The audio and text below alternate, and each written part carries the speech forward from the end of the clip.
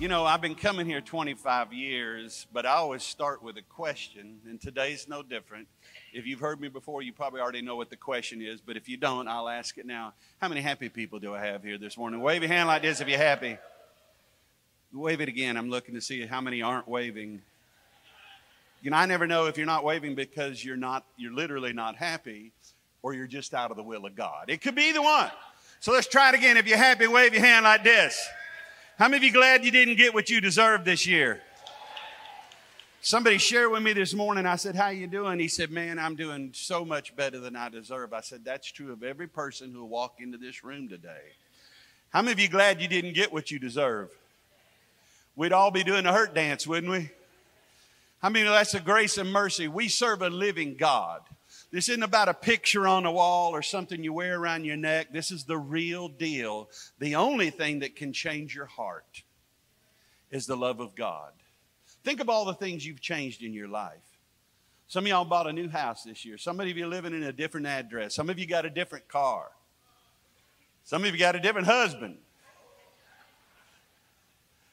Some of you got a different job. Some of you got different clothes. But know how much you changed your life. How many of you know only God can change your heart? And how many of you, that's where real change has to start? It's got to start on the inside, amen. How many of you know God does his work from the inside out? Say it, he's changing me from the inside out. Everybody point at the doors back there. I have people do this all the time. Point at the doors, everybody. Point at the doors. Say this to me, I'm going out different than the way I came in. Say it again. Say it again. How many of you know you've been in the presence of God if you go out different? You can't be in the presence of God and stay the same. He'll change you, and it'll always be for the better. Amen? Amen. How many of you enjoyed that praise and worship? It's fitting that Joshua is the name of your praise and worship leader. You know, if you're familiar with the Bible story, the Bible tells us that when God called the Israelites out of over 400 years of slavery in Egypt, he said, I've got a land of milk and honey. I don't even know what that means. It just sounds good, doesn't it? Let me hear y'all say, milk and honey, baby. If you didn't say baby, you're out of the will of God. Try it again. Milk and honey, baby. God said, I got a land flowing milk and honey. He said, you're going to be lenders and not borrowers. He began to speak over them things. And remember, they had been slaves. Not one generation of slave, 10 generations, over 400 years. That's all they'd ever known. And God said, all you got to do is believe me for it. How many know all they had to do was leave and take a few steps and they're in the promised land? And here's what's cool. The Bible says that when they left, that they plundered Egypt. What does plunder mean? It means take everything of value. They took everything of value. Now, ladies, Lindy, what do you think of when you think of value? What's one of the most valuable things you would think? Say what? Diamonds. The estrogen perspective. That's right. And it's hard to argue with that. Diamonds and gold. Could you agree on that? Let me all say we agree. Did you know the Bible says that when they left Egypt, they took all the gold and silver? Let me all say, imagine that. They didn't just leave. How many of you know it would have been worth partying over if you'd been in jail, a slave for 400 years and you're out? That'd be worth partying over. But if you leave and you got rings on your fingers and chains around your neck, gold and silver, and check this out. The Bible said they didn't just take all the gold and silver. They took the finest raiment. What is raiment? Clothes. So imagine this. You've been a slave all your life. Every generation has been slaves preceding you. Every person of every picture and everything on your phone is somebody that was a slave. All your cousins, your nephews, your nieces, your uncles, your aunts, your mother, your grandmother, your big mama. All of them. Slaves. Only now you're leaving a former slave, but when you come out, you go to your former slave master or mistress and you say, did you hear? We're leaving. Yeah, we're leaving. However, before we go, I have always liked that Armani gown. and that Versace suit that your husband had. And so here's the deal. Before we go, I'd like to have those for me and my husband. Oh, and those rings he gave you for your 30th anniversary, plink, plink, those earrings, I'll take those too. They literally left with all the finest gold, all the finest silver, and the finest raiment. We had a saying when I was a kid, I'm nationwide. ZZ Top wrote a song about it. I'm nationwide. What's that mean? That means I got it going on. How many know when you leave and you have formerly been a slave and you come out and you're looking good? How many of you know that's the blessings of God? He doesn't just get you out of the hellhole your life was in. He gets you out looking good. That's something to praise him over. Caleb and Joshua were the two who finally led those Israelites into the land of milk and honey. But the Bible tells us eventually they died. Both of them. Both of them. Let me hear y'all say, both of them. Say it again. Some of y'all are still saying both of them. No, it's both of them. Baby, you want cheesecake or some apple pie? Both of them. That's B-O-F-U-M. Both of them. They're both dead. And the Israelites were, what now? Because how many of you know, even though they walked into the promised land, there were still giants there.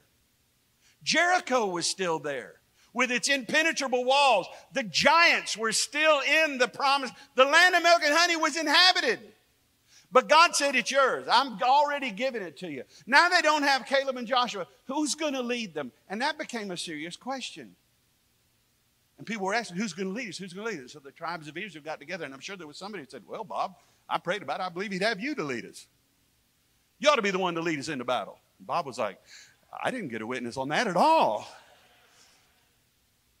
And finally they asked God. How many of you here have ever been so desperate you asked God? They asked God, and God said, send in Judah. Send in Judah. Why? What does the name Judah mean? Praise. What God was saying to them, look at me, is what he's saying to all of you today. Because just like those Israelites, you may have been in slavery for years. You may have walked in a slave today. Slave to alcohol, slave to drugs, slave to perversion, slave to whatever, slave to unforgiveness, slave to bitterness. But know this, you can go out different than the way you came in. And you don't have to do anything but praise him. Because he said, send in the praisers. Send in Judah, for I've already given the land into your hands. That's why we start service with praise and worship. We praise it to start with. Not in hopes of what he will do, but in thanks for what he's already done. How many of y'all know he's already done all he's going to do? Everybody in this side of the room, let me hear y'all say, he's already done. Let me hear y'all say what he needed to do. That's how God rolls. Every day, get up and know this. He's already done all he needed to do for you to walk in blessing, for you to walk in healing, for you to walk in his provision. How many know his arm is not short, y'all? Well, I'm glad to be here this morning. My name's Kim Klaudt. As he told you, a quarter of a century I've been coming here.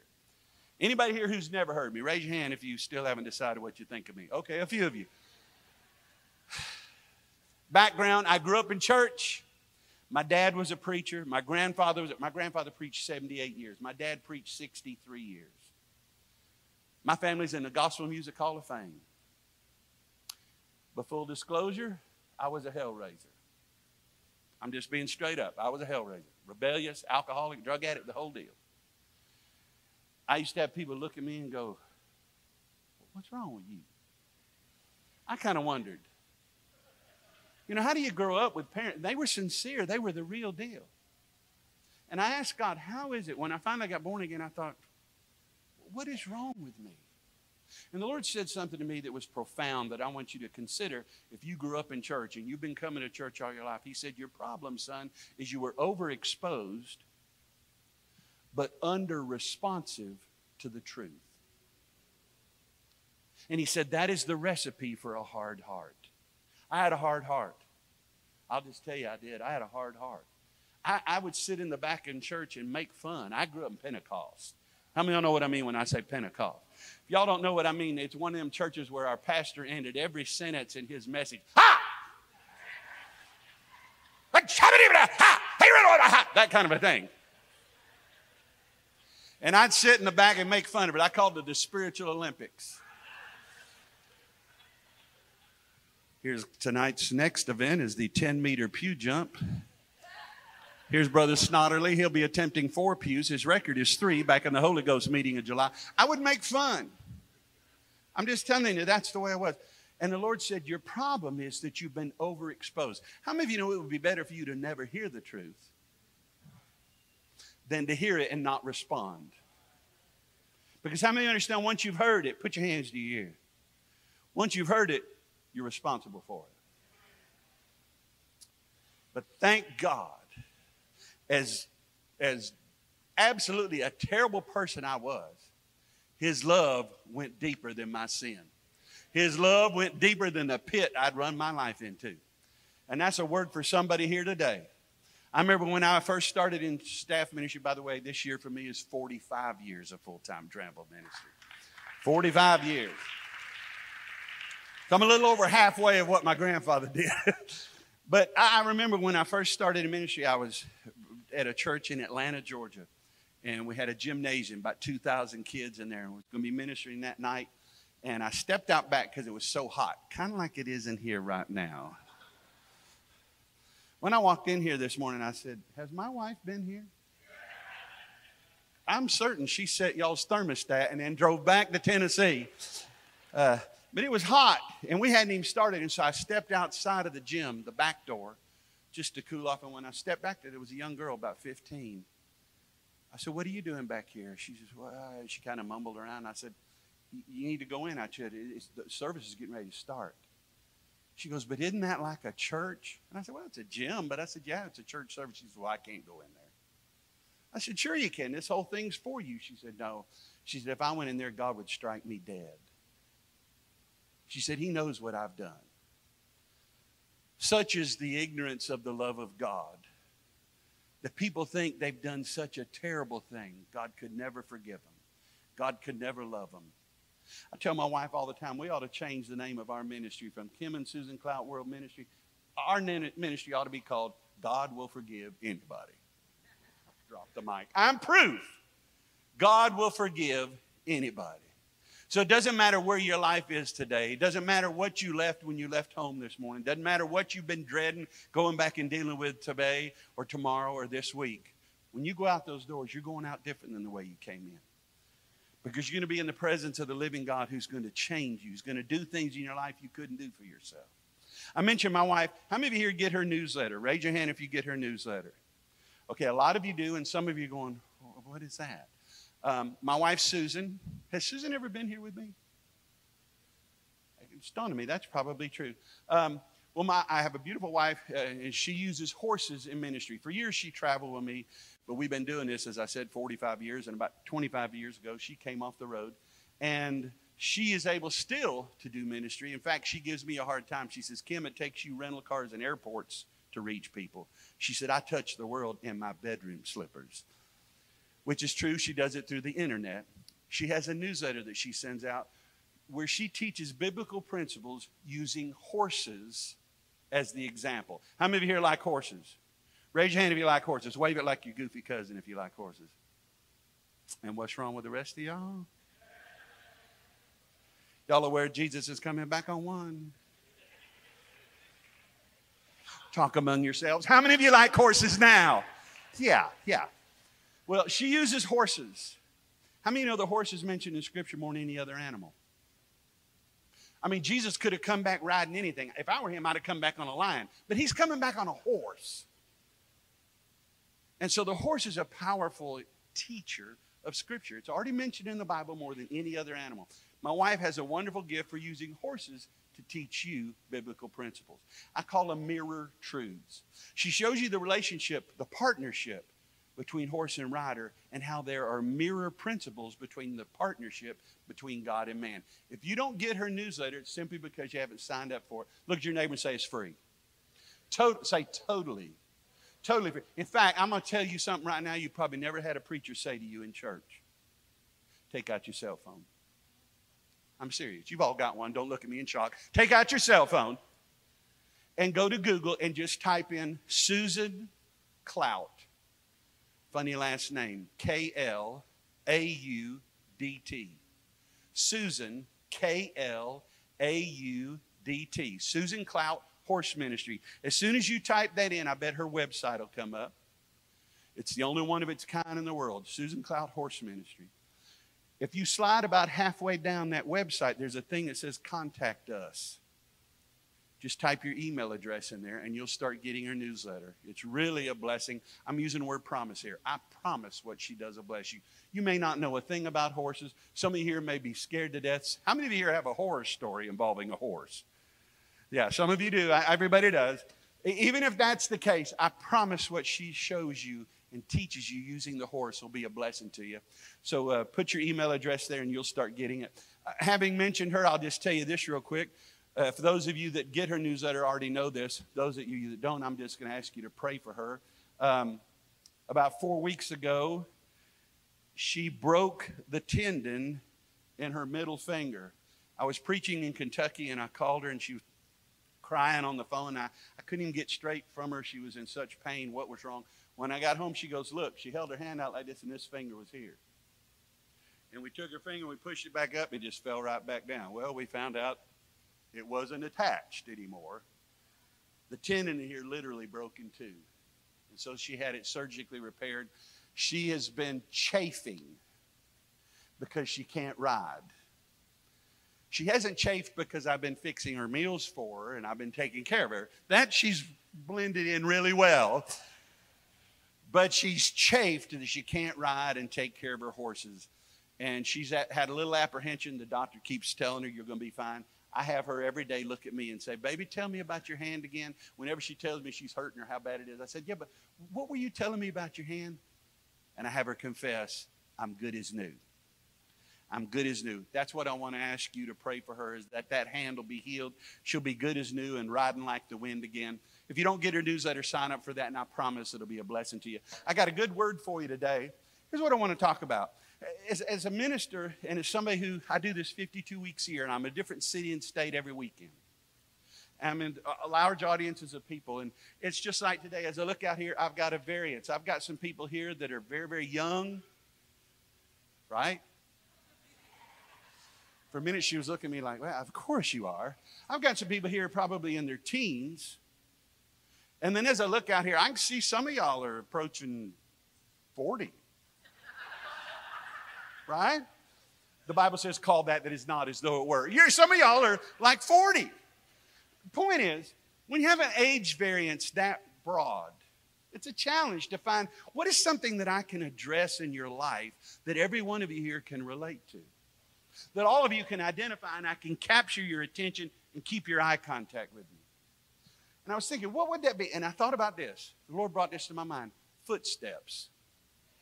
Every one of you here take footsteps. It's how you got here, right? You take footsteps. I was studying. I went online to look. They say the average person takes between 3,000 and 4,000 footsteps a day. That sounds like a lot, but don't feel too proud of yourself. That's about half, they say, what we should be taking. We should be taking 8,000 to 10,000 footsteps a day. Footsteps. Footsteps didn't just get you here this morning. Everybody look at me. How many know your footsteps got you to where your life is right now? Your footsteps reflect your choices. Your footsteps are a mere example and expression of where your mind is and where your heart is. If you got up today with a smile on your face, rest assured it's because of the footsteps you've taken leading up today. If you got up today hanging your head, if you got up today angry, if you got up today crying, if you got up today depressed, it's because of your footsteps. You want to change your life? You want 2024 to be better than 2023? Change your footsteps. What's remarkable is when you study Scripture, we find there's a correlation and a relationship between our footsteps and His hand. our footsteps in his hand. And so that's what we're going to look at today, is this idea that we take footsteps. Everybody in this room takes footsteps, but incredibly, our footsteps are often accompanied by his hand. Now, when I think of the word footsteps and I think of Scripture, the first thing that comes to mind for me is in the book of Psalms. Brother, pull that Scripture up for us. It says, the steps, or the footsteps, of a good man are ordered by the Lord, and he delighteth in his way.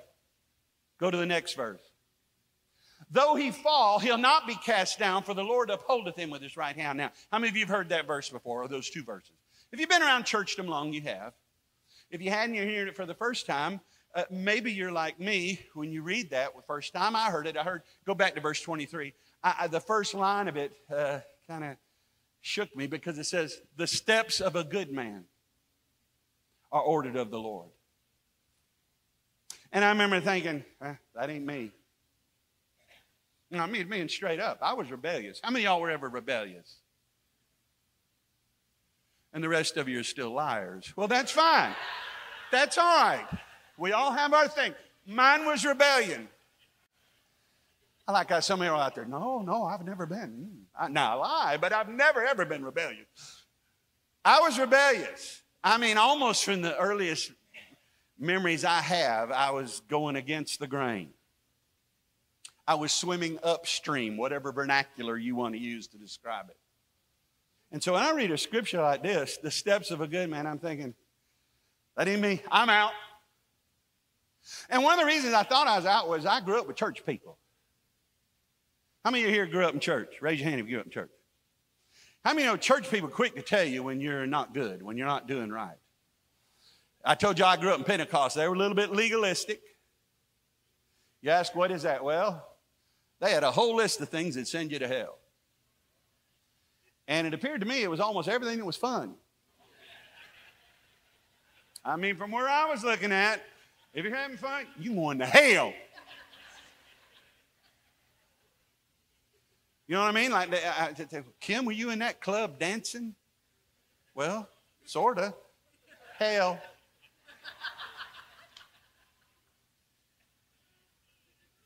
Yeah. Were you in that movie theater? Yeah. Hell. Are you playing cards? Yes. Is it rook? No. Hell. There's a dispensation, I think it's in Leviticus, for rook. Anything else, straight to hell. And so I grew up believing that God was up there with a ball-peen hammer. You know what I'm saying? Just waiting for me to do something. Boom, hell! And he was doing that often because I was doing bad stuff often. And so I thought, I'm not a good guy. I'm always doing bad stuff, and church people were quick to remind me of that. You're going to hell. And I was. But then the Lord said, Kim, don't just read the first line of that. Read the whole verse in context. Read both verses together. So let's do that. The steps of a good man are ordered by the Lord, and he delighteth in his way. Look at the next line. Though he fall. The he is not capitalized. So who's the he here? The good man. Us. Though he fall. How many of you here love God? Raise your hand if you love God with all your heart. Just about everybody in here has got your hand up. How many of you here love God, still sin? Raise your hand. If you don't have your hand up, you're currently sinning. How many of you here love God and still sin? How many of y'all have done the same sin more than once? At this point, church people will be going, hell! How many of y'all have done the same sin like more than 10 times? Raise your hand. Right. Well, then the Lord brought to my attention the fullness of what he was saying here. The steps of a good man are ordered of the Lord, though he fall. Everyone fall. But the Apostle Paul, who wrote the New Testament virtually, is the very man who said the things I hate are the things I do. And the things I love are the things I have trouble doing. What is wrong with me? He said, but who rescues me from this? The love of God. The love of God. It's easy to get out of line with God and think He'll never let me back in line. How many of y'all here remember push-up sticks? You got to have gray hair or no hair to remember push-up sticks. Y'all remember push-up sticks? Okay. How about Cokes in the little bottles? Now they're going, oh, wait, I have to Google that. What is that? How many of y'all remember this phrase, recess? Remember when you had a quarter in your pocket and thought, I'm king of the world? Because if you had a quarter, that meant you could get one of them little Cokes, a bag of peanuts, and a push-up stick. Right? Today, you can't even get a whiff of them for that. How many of y'all ever took them peanuts and poured down in the bottle of Coke? Don't judge me until you've tried it. That's good. So let's say you're standing in line, you got your quarter. You got a pocket full of change, man. You're thinking, I'm a rich man. I don't tell her what I'm going to buy today. And you're standing in line, you're all excited and proud of you. Then you realize, I left my quarter in my desk. Oh, God. And so you get out of line and you go to get your quarter. And when you come back, what do the kids say to you? You go to the back. You got out of line. You go to, all those kids grew up to be church people. Because, buddy, church people will tell you, you got out of line, go to the back. I mean, God would never say that. What would He say? I held your place. Wherever you got out, son, get right back in.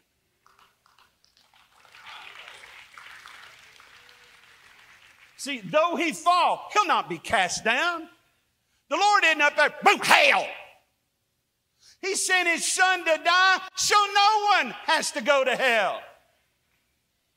For God so loved, he sent his only begotten son so that none should perish. Not a one of you have to die and go to hell. But how many know people will? How many know these days nobody has to die in a hurricane? Right? Because, I mean, they can tell us 10 days in advance, we got a tropical depression out here. It's 1,300 miles off the coast of North Carolina, but it's coming. The computer maps show us it's probably going to come ashore here. We got 2 weeks' notice. Right? No one has to die in a hurricane. But how many of you know every year people do? Well, my daddy died in a hurricane. So did my grandpa, and I'm going to die in one too. In fact, I'm staying here. I'm going to die drinking a hurricane. Y'all remember they had a drink called a hurricane? I'm sorry. He won't put that on the tape. They'll take that off. Nobody has to die and go to hell because we've been told for 2,000 years we don't have to. The way has been made so that you can not only have life here, but you can have life eternal. And here's the wonderful news of the gospel, is once he forgives you, he doesn't say, well, that's it once. That's all I got. I'm sorry, we've had a run on forgiveness. We're all out. How often? Well, the Lord gives us an example when people ask him, how often should I forgive my brother if he does me wrong? 70 times 7? In other words, every time. Everybody look at me. God will forgive you. Keep short accounts with God. What does it mean? Don't wait till you have a whole buildup of all these sins that you got to take to the throne of grace. Anytime you sin, when you say something wrong, when you do something wrong, when you think something, stop right then. Father, I'm sorry. Short accounts with God is what keeps you with a clear mind and a smile on your face. Amen? Let me see everybody smile. Come on, everybody smile. Show your teeth. I always tell people, they may not be your teeth, but show your teeth anyhow. Come on. You consider what you paid for them, show them. The steps of a good man. And so I realized I don't have to be perfect. In fact, no one is. The Bible tells us no one's even good. You wouldn't need a Savior if you were good or perfect. I have a dear friend.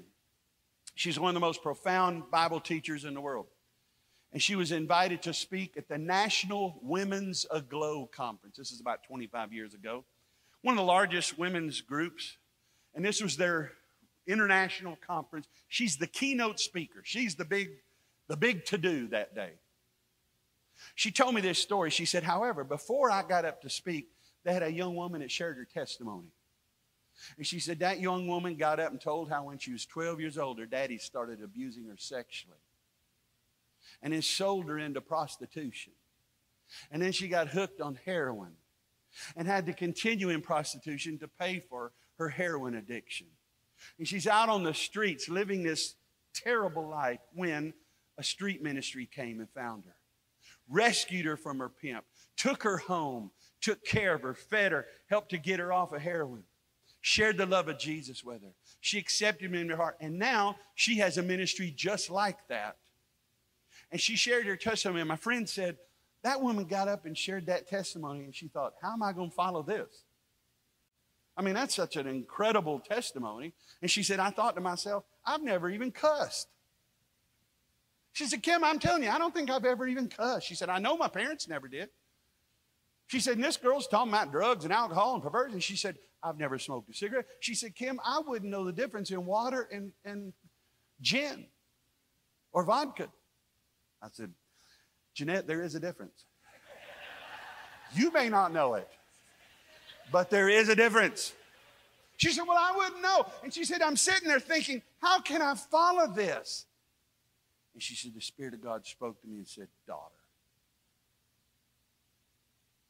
I had to forgive you of a far worse sin than of that young woman. For I had to forgive you of self-righteousness. I couldn't believe she even told me that story. I thought that's powerful. And so if you're sitting here today and you're thinking, but you know, Kim, I am good. I mean, I don't think I've ever cussed. I too would not know the difference in water and gin. But here's the deal. The Bible says your righteousness is like filthy rags. I'm not even going into the detail of what the scripture was talking about when it said filthy rags. It could not be any more filthy. So it don't matter how you came in today. If you came in thinking, I've been living a holy life all my life. Or if you came in today and last night you did something you don't want anybody here to know. The fact is, no matter where you are in your life, no matter what you've done, no matter what steps you've taken, the Bible tells us his hand. Look at that verse. Though he fall, he'll not be cast down for what? Let's hold with him with what? Your footsteps, his hand. They're forever hooked together. Is that in the Bible? How many of y'all say, is that in the Bible? You may ask, is that anywhere else in the Bible? Well, let's look at Psalm 139. If you have your Bible, turn to Psalm 139. If you don't, they're going to put it up on the screen for us.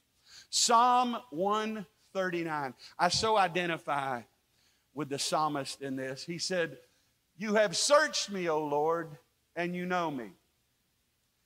How many of you know God knows you? Now, some of us know you. But how many of you know God knows you? Right? I mean, he knows the stuff about you none of us know. The stuff none of us will ever know. The stuff your mama don't know. The stuff your mama will never know. God knows. Yeah, he does. And how does he know? Well, he said, you've searched me. How many know when God searches you, all it takes is this? He can look you up, you down. He knows it. It's kind of like when I met my wife the first time. I just felt her go. The only thing I can think is she thought, well, I can work with this. You know, it's kind of like we got all these Christmas trees up here. I've always said that a single woman is kind of like a woman shopping for a Christmas tree. Y'all are wondering, where is this going? Single women looking for husbands like a woman shopping for a Christmas tree. Because they go and they look, this is too big. That's not big enough. Well, this one's got all of its branches. I believe I can work with that. It isn't right, but I can fix it when I get it home. And then you get it home, turn out it's got a bald spot in the back.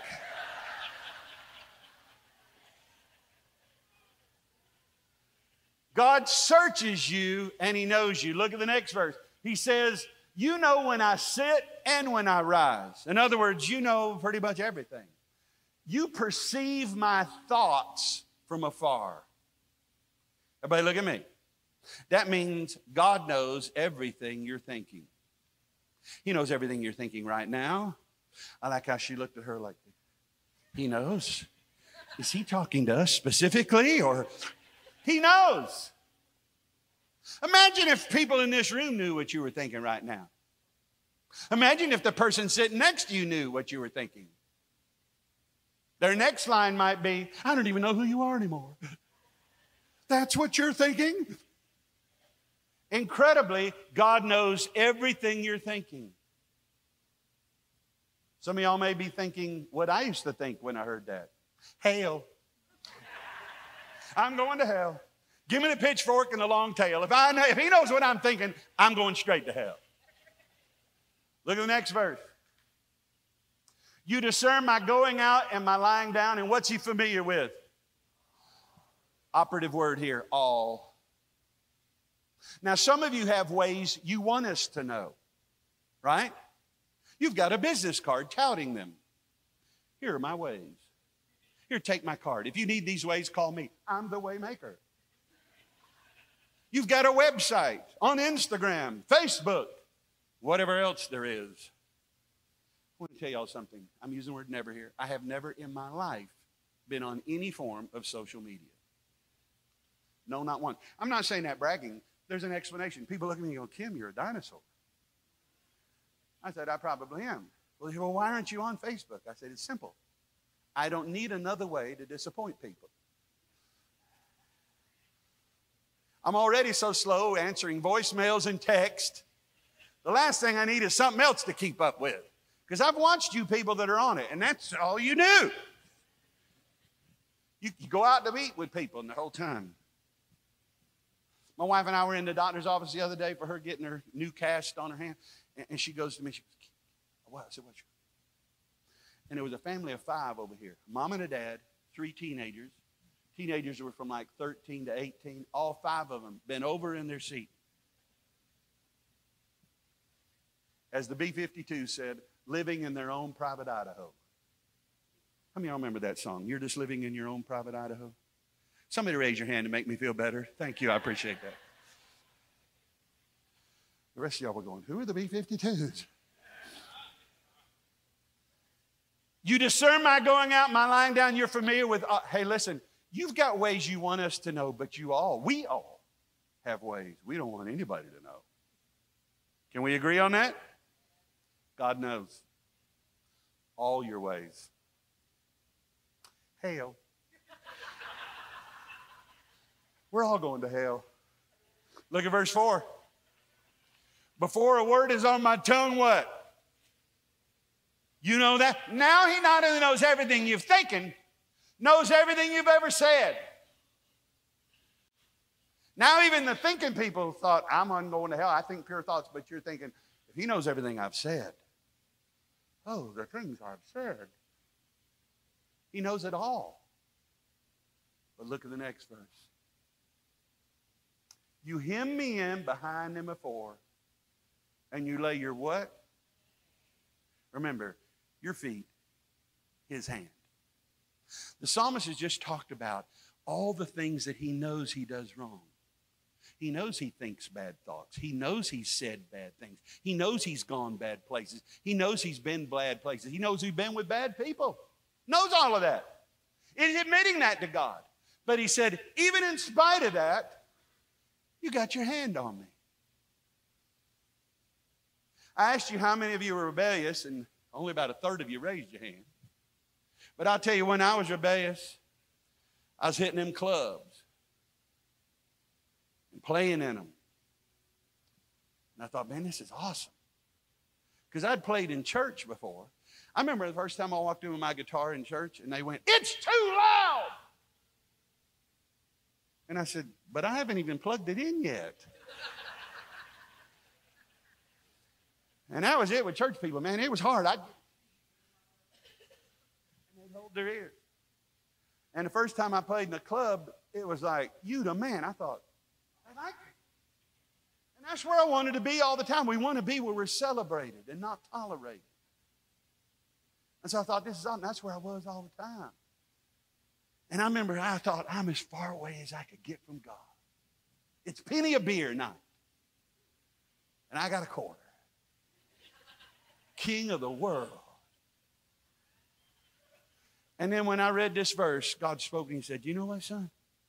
Every night you were at them clubs playing, thought you were bad to the bone. I was in a bar stool next to you. You can't get away from me." That's what this psalmist is acknowledging. It doesn't matter where I go. You hem me in. How many of y'all remember pinball? There was a time you went to a club, you went to a truck stop, you went to a restaurant that had a pinball machine. How many of you have no clue what pinball is? Raise your hand. That's what I thought. Youngster up here. It's a game where you'd put in a quarter, and then it had a little handle you'd pull, and a ball would come out, and it'd go out, and you had two little flappers. And the idea, look at me. The idea, don't look at her. You had a flapper, and you're trying to keep that ball in play, and he's bowing his head. He's like, "Oh, God." So you're hitting that flapper, and every time the ball, didn't they call them bumpers? Every time it hit a bumper, you got points. So the object of the game was keep that ball in play as long as you could. Hit that ball, hit that ball, hit that ball. But how many of you learned no matter how hard you hit that ball, there were still edges to the game that hemmed it in? The Lord used that analogy to show me when I thought I was the biggest hellraiser on the planet, and arguably I was. He still hemmed me in. It's the reason I'm standing before you today. I have three friends. The four of us partied together all the time. Partied on snow day. We were out of school. One of them was my neighbor. And we're riding a sled down his driveway, across the street, into the neighbor's yard, all the way down to the creek. And then that was one thing, but we're guys and we're partying, and so we started thinking, how many can we stack on top of each other? Only guys. How many can we stack on? And so we're all four of us on top of one another on the sled going down that thing. And we're laughing and having a good time. And they're telling me the whole time about a party they're going to. "You got to go with us." I said, "I got a date. She looks better than any of y'all. I ain't going." And so I didn't. They did. Went out on my date. Next morning, about 7 o'clock, my dad came to my room. "Son, you got a phone call." I thought, no one who knows me well will be calling at 7 in the morning. I said, "Who is it?" He told me it was a girl I've been on a date with. Landlines. Y'all remember when you had to go to the next room to get the phone? She'll Google that too. I went in and picked the phone. I said, "Hello." And she said, "Have you heard?" I said, "Heard what?" "All three of my buddies never made it home. Died right in front of our high school. Not a one of them made it to 18. I shouldn't be standing here today. That's why I said my life is proof God will forgive anybody. Because the life I was living, the things I was doing, I should have been dead long ago. My dad preached one of those boys' funerals.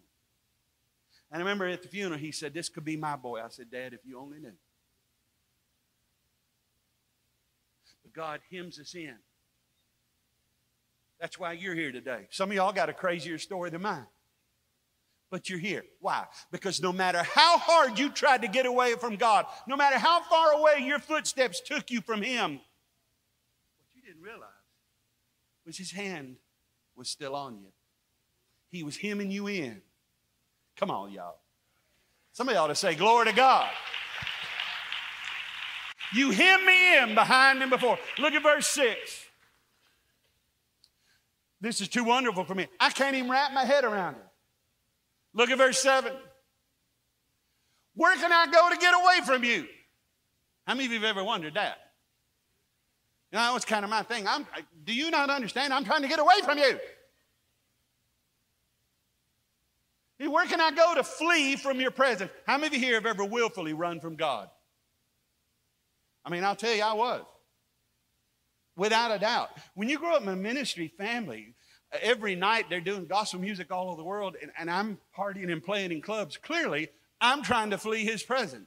I'm trying to get away as far away from who I knew and who I was as I could. And I'm like this song, where can I go to get away from you? He elaborates. Look at the next verse. He says, if I go up to the heavens, what? Well, duh. Piece of counsel here. If you're running from God, don't run to the heavens. That's a rookie mistake, wouldn't you agree? The second line was more my style. He said, if I make my bed in the depths, some translations say in the depths of hell. How many of you ever made your bed in the depths of hell? Come on, y'all. I'm going to give y'all a minute to be honest. How many of y'all here ever made your bed in the depths of hell? Some of y'all are looking perplexed. I don't know. That's where you get up in the morning and roll over and look at the person next to you and say 3 words you thought you'd never say. And that's the bed of the depths of hell.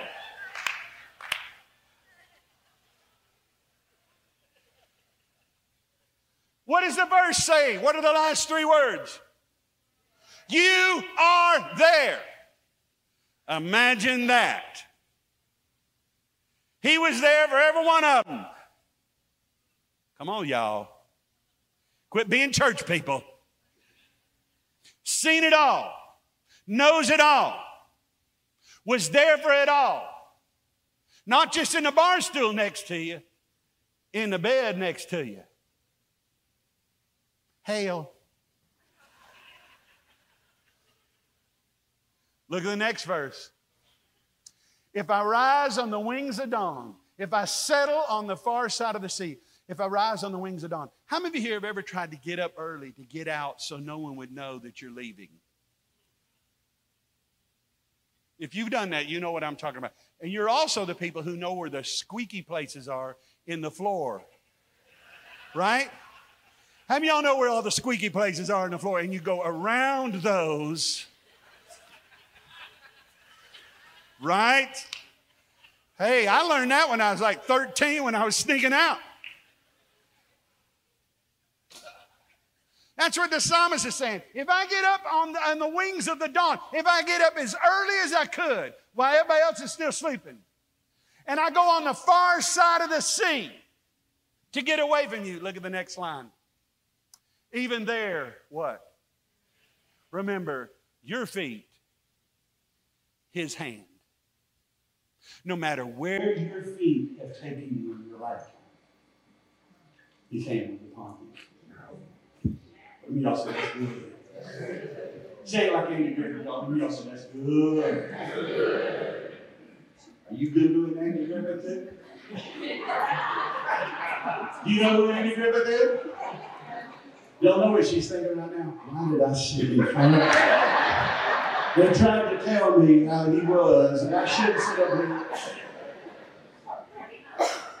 And y'all say, that's good. You don't say it like Andy does. And y'all say, that's good. Shake your head. That's good. It is good. It's good news to know this. No matter where your foot took you in 2023, his hand was upon you. And you are that good man he speaks of. Not because of who you are, because of who he is in your life. It's the blood of Jesus that allows you to be called good. It's the blood of Jesus that allows you to know, though I fall, I'll not be cast down. He didn't send me to die.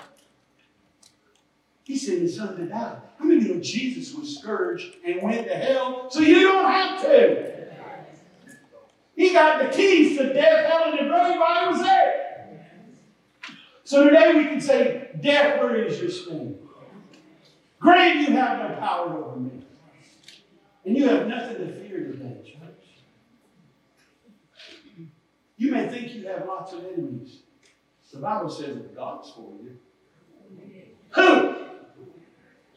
When I say if God's for you, I want to hear y'all say, who? If God's for you, who could be against you? If God's for you, who could be against you? Not even your in-laws.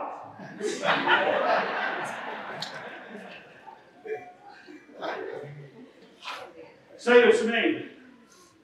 I walk in the heavenly place. I rule and reign with Him in this life. I'm the head and not the tail. Above and not beneath. A lender and not a borrower. Blessed coming in. Blessed going out. I lay down blessed. Of course, I get up blessed. Whether I'm in town or out in the country, I'm blessed. Everything I touch prospers for His name's sake. Everywhere I put my feet, He gives that ground to me. When He's with me, we're always the majority. That's true. That's true. That's who you are. That's who you are in 2023, and that's who you'll be in 2024. You want next year to be better? You want midnight tonight to mark the best part of your life? It's simple. Change your footsteps. How do you change your footsteps? You change how you think. Your footsteps are a reflection of what you think. How do you change how you think? You get your heart changed. See, there's lots of people today. How many know there's people right now, for the first time this year, they're thinking, I need to change. In fact, starting tomorrow, no more chocolate. That's right. Starting tomorrow, no more chocolate. Now, tonight's the last supper, you understand? But starting tomorrow. How is it people think their life could be better if they just didn't eat chocolate? Clearly, that's a lie from them. I'm just saying. Other people say, starting tomorrow, I'm getting up every morning at 5 a.m. and I'm running 5 miles. Every morning at 5 a.m., I'm running 5 miles. And no more chocolate. And I'm running. Of course, you go to their house first week in January. 11 o'clock in the morning, still in bed. Hershey wrappers all over the floor. And so they put on, like I said, see, that's the deal. You can't change your mind. You can't change your footsteps. Can you get your heart changed? So if you came here today, and you're thinking anything other than I'm the head and not the tail, above and not beneath, a lender and not a borrower, blessed coming in, going out. If you're thinking anything other than that, you need to change your feet. Of course, you need to change your mind. But you can't do either of those things if you don't get your heart changed. You change your feet, you change your mind. Only He can change your heart.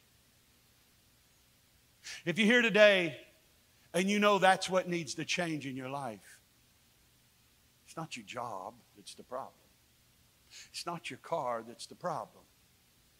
It's not your husband that's the problem. It's your heart. Get your heart changed, everything else will line up. I want you to bow your heads and close your eyes.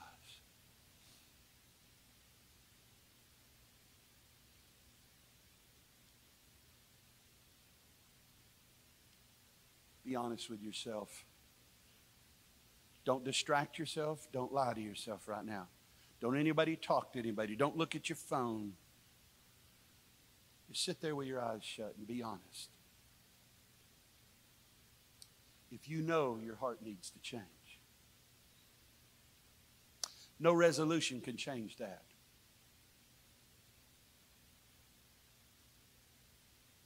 You can be as strong-willed as you want. You can't change your heart. Only God. You can get a new house, change apartments, change address, change relationships. You're still you. You carry all that baggage from your past into every one of those places.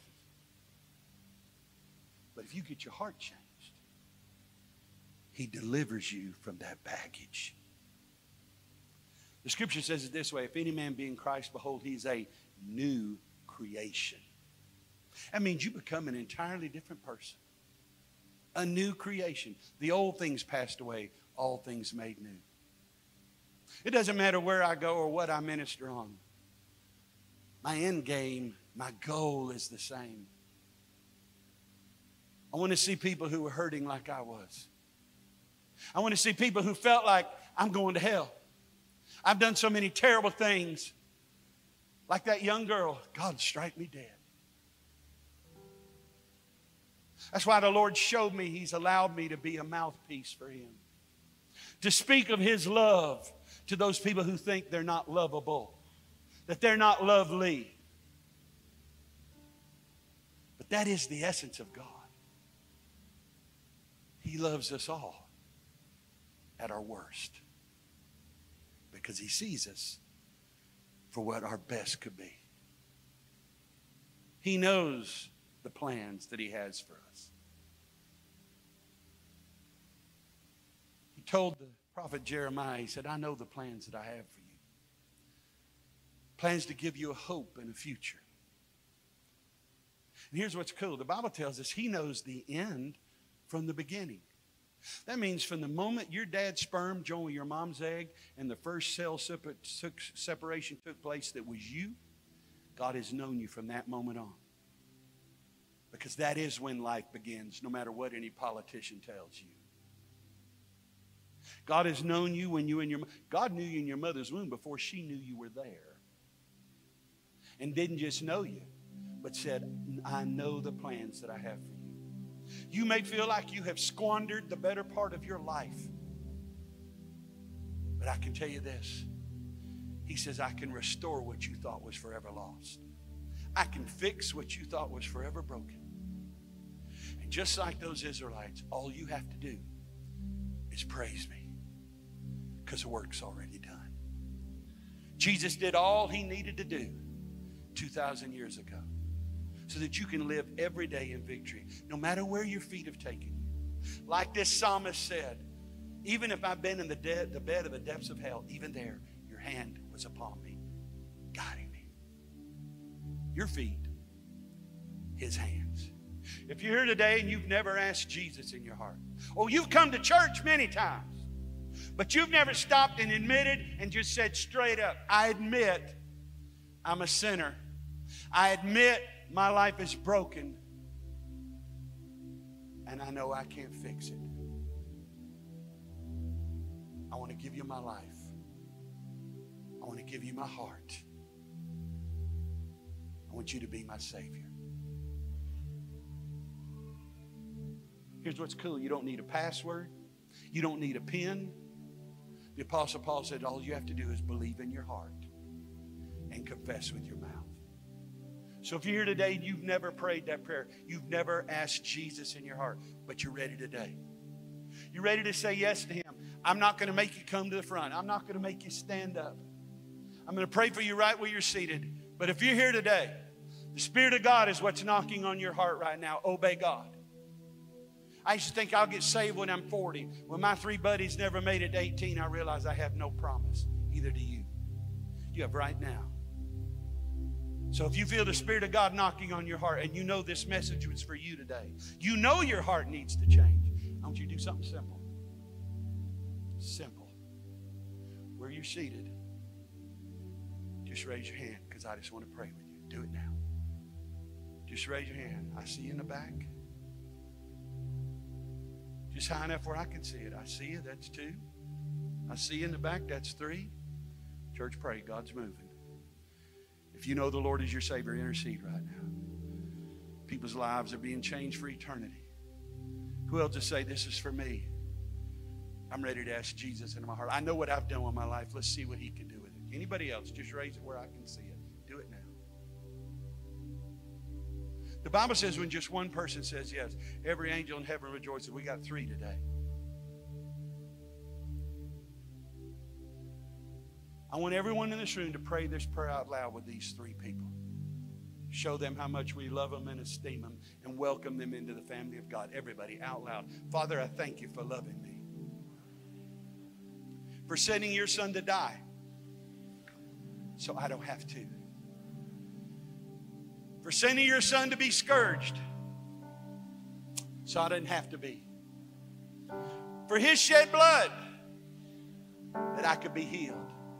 For His shed blood, that I could be forgiven. And for His resurrection, that I could have eternal life. Today I believe that in my heart. Say that again. I believe that in my heart. Say it again. I believe that in my heart. And I confess it with my mouth. That Jesus is my Savior. I want everybody in the room, keep your head bowed, but raise both hands. Thank Him today that every step you've taken, everywhere you've been, His hand was upon you. That He hemmed you in behind and before. And it's His grace that's brought you here today. Thank Him furthermore that 2024 is going to be the greatest year of destiny you've ever had. The greatest year of blessing for your finances. The greatest year of blessing for your family.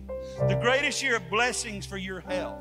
The greatest year of blessing for your peace of mind. The greatest year of blessings for your business. Thinking that God is restoring what you thought was forever lost. Fixing what you thought was forever broken. And that He's doing it day by day. Even when you make a mistake, even when you fall, you're not cast down. For the Lord upholdeth you with His right hand. Father, we thank You for that. We thank You for Your precious word today. I pray that the best I've been able to do today, Father, I know lacks if Jesus were here to teach it. I pray, oh God, that You would help them to receive it as if though He had been here today. Lord, that it would go and find a place in their heart and produce a great crop in their lives as if He were here today to speak it. In Jesus' name I pray. Everybody say, it is done in my life. 25 years I've been coming here. If Pastor Mitch were here, and by the way, Pastor Mitch, thank you. I tell him this all the time. He could have anybody come here when he goes out of town. That He loves you so much, He guards you. And that He allows me to come minister to you is a tremendous blessing. It's the most wonderful tip of a cap I will ever get. Knowing how He loves you, that He allows me the privilege to come minister in His absence. If He were here today, however, He would tell you and confirm what I'm getting ready to say. For a quarter of a century, for 25 years, I've come here the same way every time. Look at your neighbor and say, the same way every time. Now you're wondering, what does that mean? It means every time I come here, I come on an offering. Let me explain. This is what I do.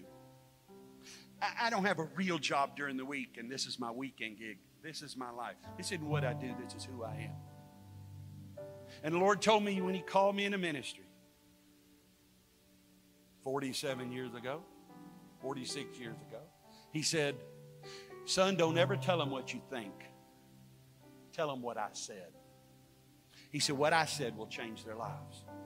He said, but if you tell them what I said, in turn, I will speak to them. And they will bless you. The Lord told me, I'll never give you a $100 bill. He said, I'll never write you a check. I'll never text to give. He said, that's what my people are for. So for 25 years, I've come here the same way. Today's no different. Here's what I'm asking today, what I asked the other 24 years. Put your hand up to your ear.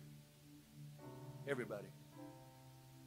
The promise God gave me was that if I spoke to you and told you what He said, He in turn would speak to you and tell you how to bless our ministry. All I'm asking, do what He tells you. Amen. Don't do what you've always done. Do what He tells you.